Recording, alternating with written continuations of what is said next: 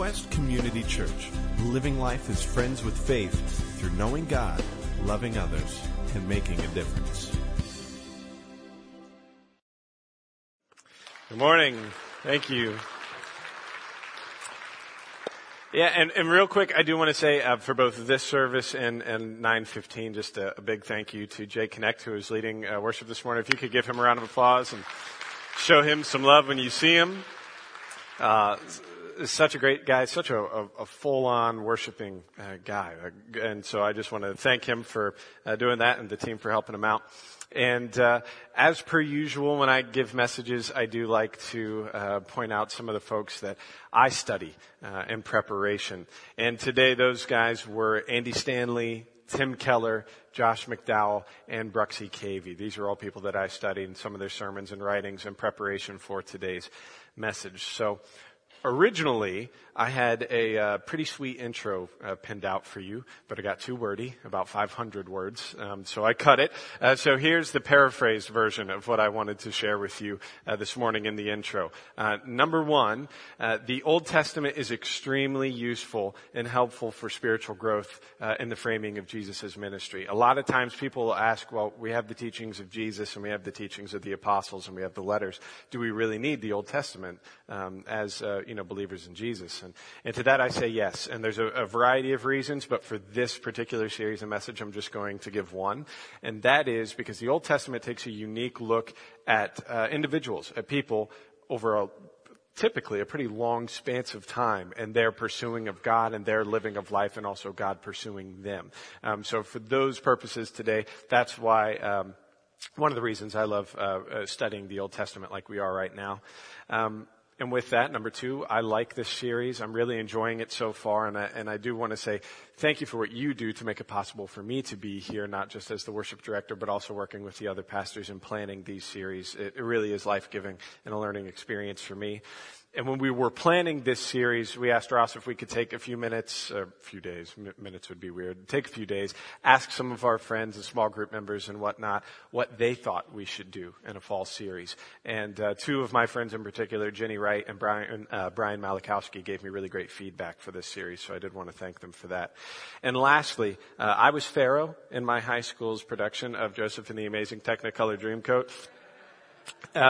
Almost 10 years ago, and that is the uncomfortable image that we are going to introduce today's topic with. And it is not pudgy, baby-faced Dusty in a jumpsuit that can only be described as extra breezy, but it is, in fact, the story of Joseph, the son of Jacob. Not Joseph as in Mary and Joseph, if you're new to this whole Bible study thing, but this is much farther back. So please find a Bible or pull out your phone and look up Genesis chapter 37 if you want to track along with us today. And while you're looking for that, here's a couple icebreaker questions to set the mood. We're going to start extremely hypothetical with these questions and move to a little more practical. How daredevilish, if that's a word, would you be if you knew that you were invincible? What would you do? What chances would you take? Number two, how much food or what types of food would you eat if you knew that you could never gain a pound and you would always look like a supermodel? Just sidebar, Ross would choose ice cream and hot chocolate at every meal. I've known him for a few years now. That's what he would do. Three, how would you do your job differently if you knew you weren't dependent on it? Now we're going a little more practical. What would you do if you or someone you loved only had 6 months to live?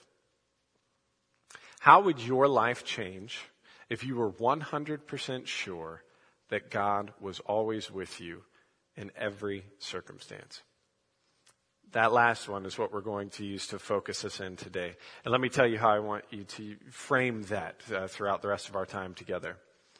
How would someone like you, exactly like you, in your exact life situation act if they were 100% confident that God was with them all the time? How would someone exactly like you respond to every text message and staff meeting, piece of paperwork, moody child, difficult friend, spouse, or family member if they knew 100% without a doubt that God was with them? I mean, here are the blanket situations that are going to be our tent posts today. Number one, is God with me when times are tough? Number two, Is God with me when I've been mistreated and forgotten? And last, number 3, is God with me when I am prospering? With that in mind, let's look at that. Genesis chapter 37. We're going to be in and out of this quite a bit, so I'll do my best to let you know when we're jumping around, but we are going to start right in verse 1. It says, Jacob lived in the land where his father had stayed, the land of Canaan. This is the account of Jacob's family line. So he had Abraham, Isaac, Jacob. Joseph, a young man of 17, was tending the flocks with his brothers, the sons of Bilhah and the sons of Zilpah, his father's wives. And he brought their father a bad report about them. Note number 1 about Joseph's interaction with his brothers. Verse 3, now Israel is another name that God gave to Jacob, loved Joseph more than any of his other sons because he had been born to him in his old age, and he made an ornate robe for him. When his brothers saw that their father loved him more than any of them, they hated him and could not speak a kind word to him. So, Joseph is the favorite son out of 11 in total at this point. And throughout the rest of this section, we find out too that Joseph has these dreams. And all of these dreams, at least the ones we're told about, somehow portray this idea that his whole family, all those brothers included, are going to one day bow down to him. And he has zero reservation about sharing that with his brothers. And they didn't like that all too much. Now, is Joseph slightly, maybe, potentially a pinch arrogant, or at least socially unaware about how he's coming across? Most certainly. But it isn't necessarily his fault that he's his dad's favorite, or that his dad made him fancy clothes. And it totally doesn't justify what happens to Joseph next. Now feel free to follow along, but I am going to paraphrase a bit so we can keep moving. But starting in verse 12, it says, Jacob sends Joseph to go check on his brothers who were working in the fields away off near Shechem. Then he wants Joseph to give him a report on how his brothers are doing. Go out there, check on them, make sure they're working, et cetera, et cetera. You get to come back to me and tell me if they're doing that or not. And you could kind of feel this distaste growing for their younger brother, right? Anyway, he goes out to the particular field. They're not there. Joseph sees a guy on the road and asks if he's seen his brothers. He said, yes, they've moved on up farther, on up to Dothan, to another field. So as Joseph travels out there, his brothers see him coming from a distance, and they say, here comes the dreamer. Verse 19. Let's kill him. We'll ditch him in a cistern and say an animal killed him. And in brief, one of the brothers, Reuben, says not to kill him. Here's a bubble of mercy. Just throw him in the cistern. Throw him in the empty well instead. He is our brother, after all. So they take Joseph's robe and they throw him into the empty cistern. And then like any good older brothers would do, or at least like my older brothers would do, they sit down and they eat lunch. Okay. So then Judah, one of the brothers, sees some Ishmaelite merchants coming down the road and says, guys, let's not kill him. He is, after all, our brother. Let's just sell him instead. Let's see if we could get something out of this situation. So they pull him out of the cistern. They sell him for 20 shekels of silver. They cover his robe in blood. They take the robe to their father. Jacob then is in intense mourning because he thinks that Joseph has been killed by some animals or something like that. And in the meantime, Joseph gets carted off to Egypt and sold to Potiphar, one of Pharaoh's officials. Now pause. If you're reading along with us, do not read chapter 38, okay? It's a different story. It's a weird story. It's probably not one we're going to use on a Sunday morning service unless Jeremy's going to do it. And I will let you know, don't let your kids read it unless you have an itching today to answer some really, really delicate questions, okay? So go ahead and just skip to 39. Joseph's story picks back up in chapter 39, verse 1. Now Joseph had been taken to Egypt. Potiphar, an Egyptian who was one of Pharaoh's officials, the captain of the guard, bought him from the Ishmaelites who had taken him there. Here's an important line, verse 2. The Lord was with Joseph so that he prospered, and he lived in the house of his Egyptian master.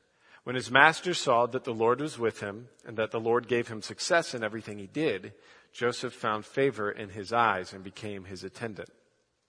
Potiphar put him in charge of his whole household, and he entrusted to his care everything he owned. From the time he put him in charge of his household and all of that he owned, the Lord blessed the household of the Egyptian because of Joseph. The blessing of the Lord was on everything Potiphar had, both in the house and in the field. So Potiphar left everything he had in Joseph's care. With Joseph in charge, he did not concern himself with anything except the food he ate. Now, as Joseph, can you see a potential issue here? The passage says that God was with him. Okay, in what way does being thrown into a cistern and sold into slavery by your own brothers equal God being with you? You know, if God's with us, doesn't that mean that, good things happen to good people and bad things happen to bad people? And furthermore, it says that God blessed Potiphar and his entire household because of Joseph. And as Joseph, wouldn't you want to ask in that situation, hey God, thanks for blessing the guy who bought me because of me. But for a little change of pace, how about blessing me because of me? So I ask you, is God really with you when times are tough? Can you find that painful situation in your life when things are just bad? And to put the cherry on top, other people around you are just seemingly like winning at life. Maybe because of things you've done, they've been prospering, just like Joseph. Did you act like God was with you when you were thrown into that proverbial cistern? What would that even look like if you did? Now here's the key. Times were tough for Joseph, undoubtedly. But verse 4 says that Potiphar noticed something about Joseph that made him put Joseph in charge and allowed him to give favor to Joseph. It was because Potiphar recognized God's presence with Joseph. Now the Bible didn't say that Joseph used charm or deceit or cunning to try to manipulate his situation, to better his circumstances, to get in charge of Potiphar's house. He simply acted as if God was, in fact, with him. Now, what does that mean? In this particular story, I really don't know. The Bible doesn't say exactly how Potiphar sensed God's presence with Joseph, but would you allow me to use deductive reasoning just for a moment? I'm assuming it wasn't because Joseph wore some sort of Christian jewelry or t-shirt, seeing as Jesus hadn't yet arrived on the scene as a man, for starters. And I can assume that he didn't persuade Potiphar by using or misusing different biblical texts for his benefit because there was no Bible as we know it. And I can assume it wasn't because of his way with words, seeing as Joseph would have probably, spoken Hebrew and Potiphar would have probably spoken some early Arabic Egyptian dialect. But I can also assume that Potiphar found Joseph to be kind, respectful, obedient, pleasant, trustworthy. It sounds an awful lot like the fruit of the Spirit, that we learn about in the New Testament. And if you know the Sunday school song, feel free to sing along with me. Love, joy, peace, patience, kindness, goodness, faithfulness, gentleness, and self-control. As long as you learn the English Standard Version, that's what it is. But when times are tough, are you acting like God is with you? Or do you resort to kindness in those situations? Or do you resort to manipulation to try to change your circumstances?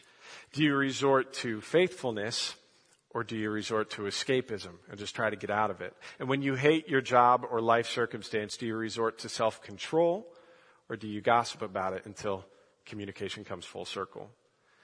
And here's the thing. God isn't with you because you say it, so please know that. But saying it and accepting it allows you to see him there in whatever the situation is. And here's how we know that that is a real thing. I think we've all seen people go through horrible life circumstances, but yet they keep acting like God is with them. They get hurt or someone dies, someone loses a job, whatever. And then they do truly act like they walk through the valley of the shadow of death and they fear no evil. They aren't just good at putting on masks and bottling up their emotions. What you sense around them is real. And that is what I think Potiphar saw in Joseph. It's a pinch intangible, and I realize that, but I think we all know kind of what we're pointing at, what we're looking at here. And that builds to our second point. Is God really with me when I've been mistreated and forgotten? While you're thinking of a time that you've been mistreated and forgotten, let's look at Joseph's similar experience. Chapter 39, second half of verse 6. Now Joseph was well built and handsome, like Dusty. That's not in every translation, but it's there somewhere. It's in the text. It's in the original Hebrew. And after a while, his master's wife took notice of Joseph and said, "Come to bed with me." But he refused. "With me in charge," he told her, "my master does not concern himself with anything in the house. Everything he owns, he has entrusted to my care. No one is greater in this house than I am. My master has withheld nothing from me except you because, personal note, you are his wife. How then could I do such a wicked thing and sin against God? A God who would seemingly have not done much for him lately. And though she spoke to Joseph day after day, he refused to go to bed with her or even to be with her. One day he went into the house to attend to his duties, and none of the household servants was inside. She caught him by his cloak and said, "Come to bed with me." But he left his cloak in her hand and ran out of the house. When she saw that he had left his cloak in her hand and had run out of the house, she called her household servants. "Look," she said to them, "this Hebrew has been brought to us to make a sport of us. He came here to sleep with me, but I screamed. And when he heard me scream for help, he left his cloak beside me and ran out of the house." She kept his cloak beside her until his master came home. Then she told him this story. "That Hebrew slave you brought to us came to make a sport of me. But as soon as I screamed for help, he left his cloak beside me and ran out of the house." When his master heard the story, his wife told him, saying, "This is how your slave treated me." He burned with anger. Joseph's master took him and put him in prison, the place where the king's prisoners were confined. Now that's an experience. What do you do there? So Joseph could have brought it upon himself to try to switch these circumstances. He could have, for example, just slept with her until she got bored with him or ratted him out or they got caught. And that could have at least bought him some time in his present life situation. But either way, he would have ended up in huge trouble. But he could have, tried at least to save himself some time. And in our shoes, if you knew that you were going to get in trouble for doing something, regardless of whether or not you actually did it, wouldn't you just do it? Wouldn't that be our inclination? You're going to do the time, you might as well do the crime, right? But what did Joseph do? Well, he did what anyone who is being pursued by his boss's spouse would do if he was 100% sure that God was with him. He exercised self-control. And he recognized that he wouldn't just be sinning against Potiphar, but against God as well. If she cries wolf to Potiphar, he's going to punish him as if he really raped her. So why add to the burden? Why also sin against God? Look at verse 20 and into 21. But while Joseph was there in the prison, the Lord was with him. If this was you, and in some cases maybe in a different situation this has been you, how do you feel falsely accused? Nobody knows the truth about you except for you. You're in a jail of some sort. And the Lord is with you. Is that the first thing on your mind and lips? God is with you. How many of you have been through a time in your life that was just hell on earth and someone says, God is always with you? And you feel the burn of salt being poured right into your wounds. I've been there too, but I have to ask, when you were living that hell on earth, when that did feel like salt in the wounds, were you accepting of God being with you? Or were you busy yelling at him because he wasn't talking? Because remember, being silent doesn't always mean being absent. And in Joseph's situation, it seemed like God was pretty silent, but we're assured that he was with Joseph. And look at this, end of verse 20 into 21. But while Joseph was there in prison, the Lord was with him. He showed him kindness and granted him favor in the eyes of the prison warden. So the warden put Joseph in charge of all those held in the prison, and he was made responsible for all that was done there. The warden paid no attention to anything under Joseph's care because the Lord was with Joseph and gave him success in whatever he did. Okay, now we have a theme. First, Potiphar recognizes that God is with Joseph, and he puts him in charge of his entire household. Now the warden sees God is with Joseph and puts him in charge of the prison. Now, do you think the warden pulled Joseph into leadership because he was always complaining about his innocence? Was it because he made elaborate escape techniques, maybe attempts? Or do you think it was because he showed love, joy, peace, patience, kindness, goodness, faithfulness, gentleness, and self-control? Whoa. You're more than welcome to sing along when that comes up again. And now as we move into chapter 40, some time has passed. And now joining Joseph in prison is Pharaoh's cupbearer and Pharaoh's chief baker. Simply put, cupbearer is the guy who tests the wine, makes sure it's not poisoned, et cetera, et cetera. I'm assuming the baker made delicious Boston creams for the Pharaoh, okay? Joseph is basically in charge of these guys and notices one morning that they look particularly sad, even for guys in jail. And he asks them what's wrong.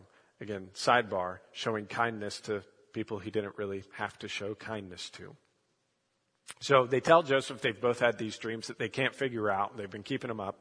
So Joseph offers to help them with their dreams, seeing as he has them and can interpret them. So the cupbearer shares his first. And after sharing it, Joseph says, well, good news. According to my interpretation, you'll be out of here in 3 days, and you will once again serve Pharaoh his wine. Then the baker shares his dream, and Joseph says, well, you'll be out of here in 3 days too, but in another way. See, Pharaoh is going to cut off your head and impale you and have the birds eat your flesh. I could be wrong, right? That's how I see this thing going down. Now, here's the thing. Joseph told the cupbearer to remember him when he was restored with Pharaoh, and both dreams came true the way that Joseph had said. But look at verse 23. The chief cupbearer, however, did not remember Joseph. He forgot him. I think you've been in that situation. I know I have. Joseph, for the first and only time that we see, is trying to cut a deal. He's showing us that he's not happy with his current circumstances. He says, essentially, I've helped you, so please promise to help me. And then he's forgotten. Let me know if any of these sound familiar, any of these crystallizing questions that we kind of throw out there when we feel like we've lost everything. God, please just let her say yes. I proposed to Mel very publicly. That was a prayer that I prayed because that could have been bad. Dad, let me just help you. God, don't let me blow this interview. Honey, give me one more chance. God, don't let it spread to her liver. But then what? Is that all we need? Is that all we're really asking for? God, do this and I'll take care of the rest. I'm clear after that. I just need you to do this one thing for me. Is that how it works? Because it is super easy to put it out on the line when things are tough. You're thrown into a cistern, sold into slavery, falsely accused for rape, put into prison. You run the prison, but you're still not happy with your life circumstances. You throw it all out there. When you've been mistreated, when you've been forgotten. But are you asking God to be with you, to make his presence known to you, or are you asking him to grant you wishes? Even wishes that you deserve. And don't get me wrong, asking God for specific things is not bad in the least. But what are we really asking from him and for him? Josh McDowell wrote a book in the late 80s, early 90s called Don't Check Your Brains at the Door. And each one of the chapters was used to expose a different myth about God, Jesus, or the Bible. And one of the myths that he talked about was called the vending machine God myth. And it's this whole idea of how we kind of see God as a vending machine and our prayer as the quarter, and we make our selection, and hopefully we get what we wanted from that selection, right? Put in a little token, we bring it in, pop it out. And when we have just a regular vending machine, if we were to, put in and select a Diet Coke and then get a regular Coke, we're going to be skeptical of that machine or not use it again, right? I think we've all grown skeptical of pop machines in general, but nonetheless, is that how we're treating God? Is it really about those wishes being granted, or is it about his presence being made more known to us in our lives, even when times are bad, even when we're putting it all out there on the line? Because Joseph was in a situation where he could have said, what's the use? Why bother? Things are already really, really bad. Let me give you hopefully a quick story.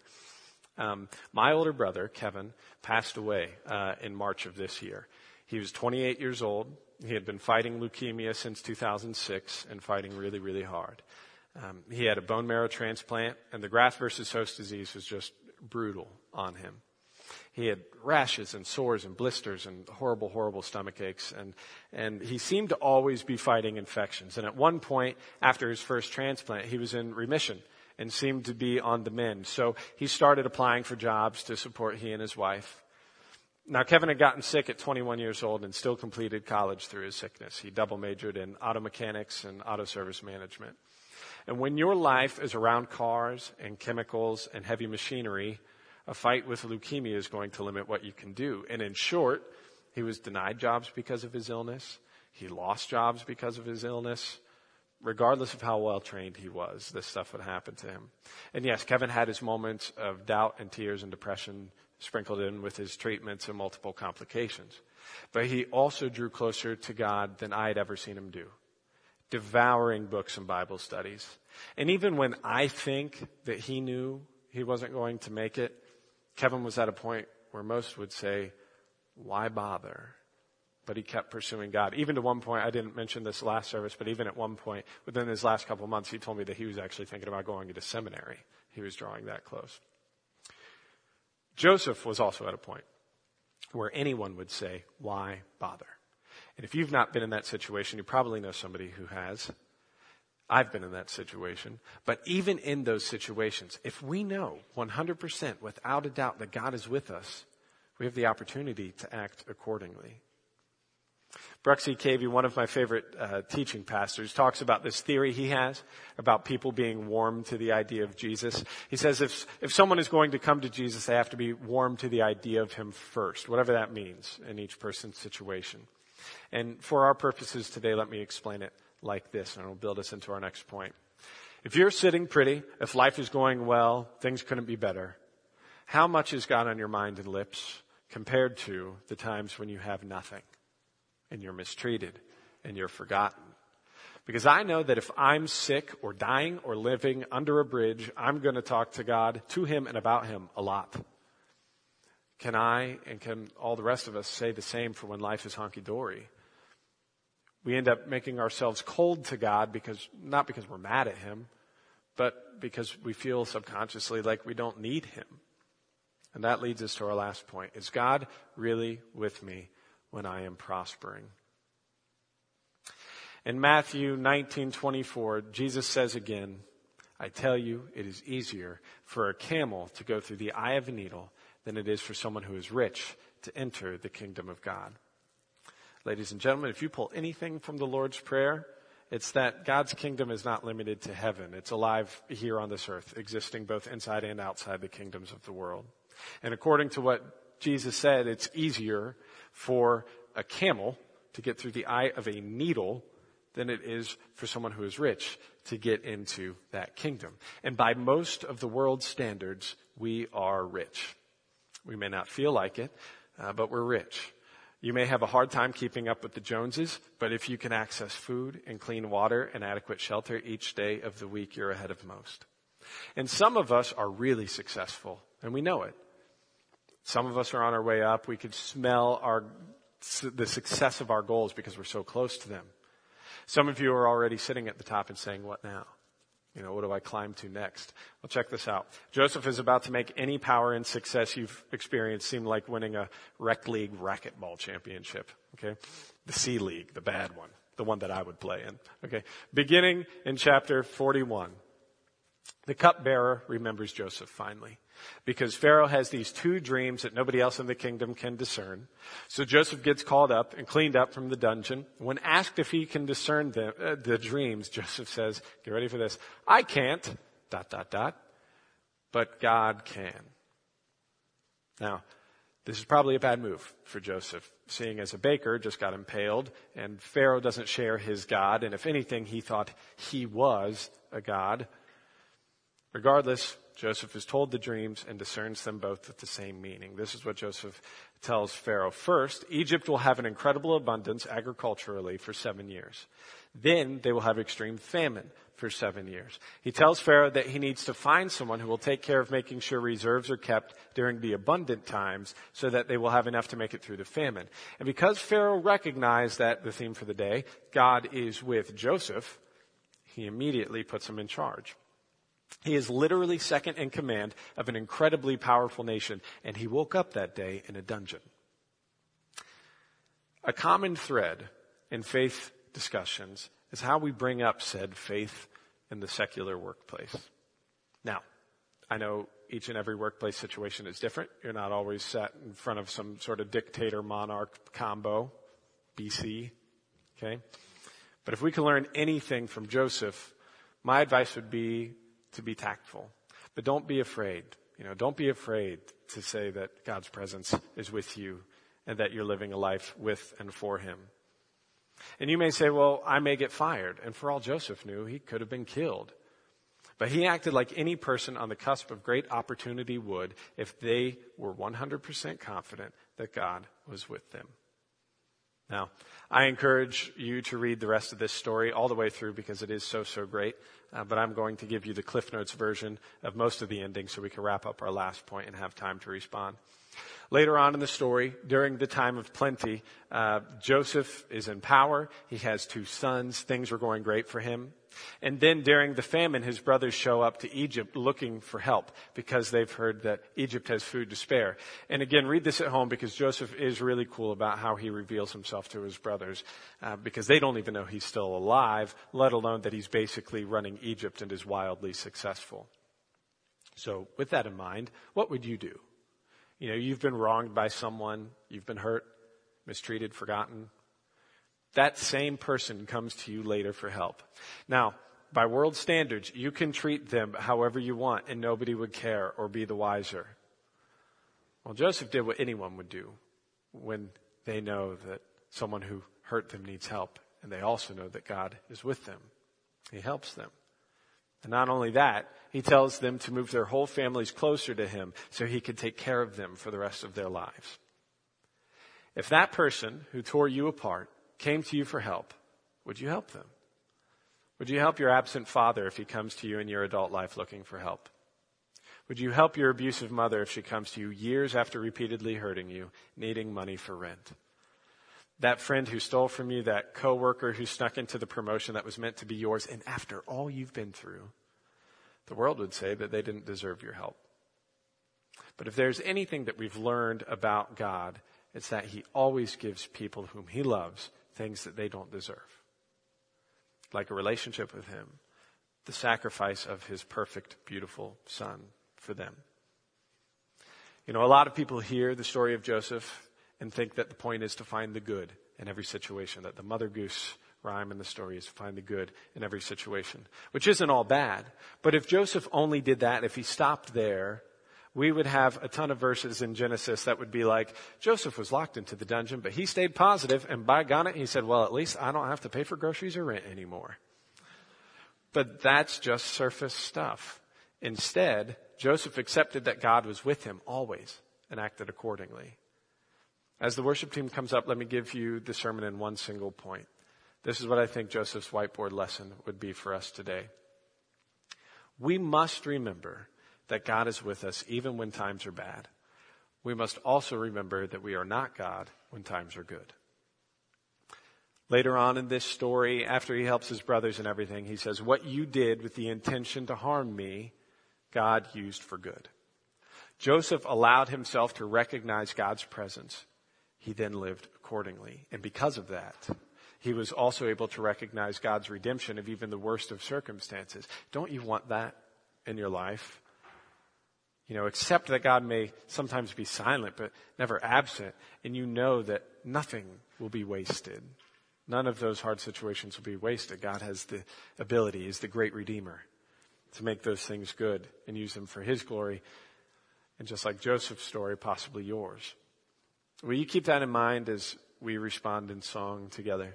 And please sit tight because I have one more quick but hopefully important thought to share with you before we go. So please stand and join us in worship. Amen. Before I give you the closing real quick, let me just remind you that if you did come here today with a thought or a prayer or something on your heart, regardless of whether it's related to the message today or not, I would encourage you to find myself or one of the other staff members or prayer team members to pray with you after we're done here. But let me share this with you. Part of living like God is with us is living in relationship with others. You know, Joseph could not have shown God's presence to Potiphar or to the warden or to Pharaoh or to the people of Egypt or even his own brothers that had sold him into slavery if he didn't ever know them or interact with them. And yes, by that logic, that means a relationship can throw you into a cistern, but it also can mean it can make you the provider of a nation. And you've seen the banner above our door, and I'm sure you've seen the header on the website. You know that we're about friends and faith here. But I want to ask you if you personally are on the fence. You know, when my brother passed away in March, we had his memorial here at Quest. And there was an outpouring of food and decorations and donations and people covering my job responsibilities and so much more because I said yes to relationship here. And I promise it isn't just because I work here. You have that same opportunity for relationship here. So even if you've done this already, before you go, would you just grab a Connect card or pull out your phone and go to the website and fill it out? Fill out a prayer request, ask a question, share your name for the first time. Share the presence of God with someone else and let them share it with you. And throughout this week and every other week, I want to give you a challenge. Whether you're on top of the world, things couldn't be better, or you're walking through the valley of the shadow of death, show the world that you fear no evil because God is with you. Amen. Go in peace.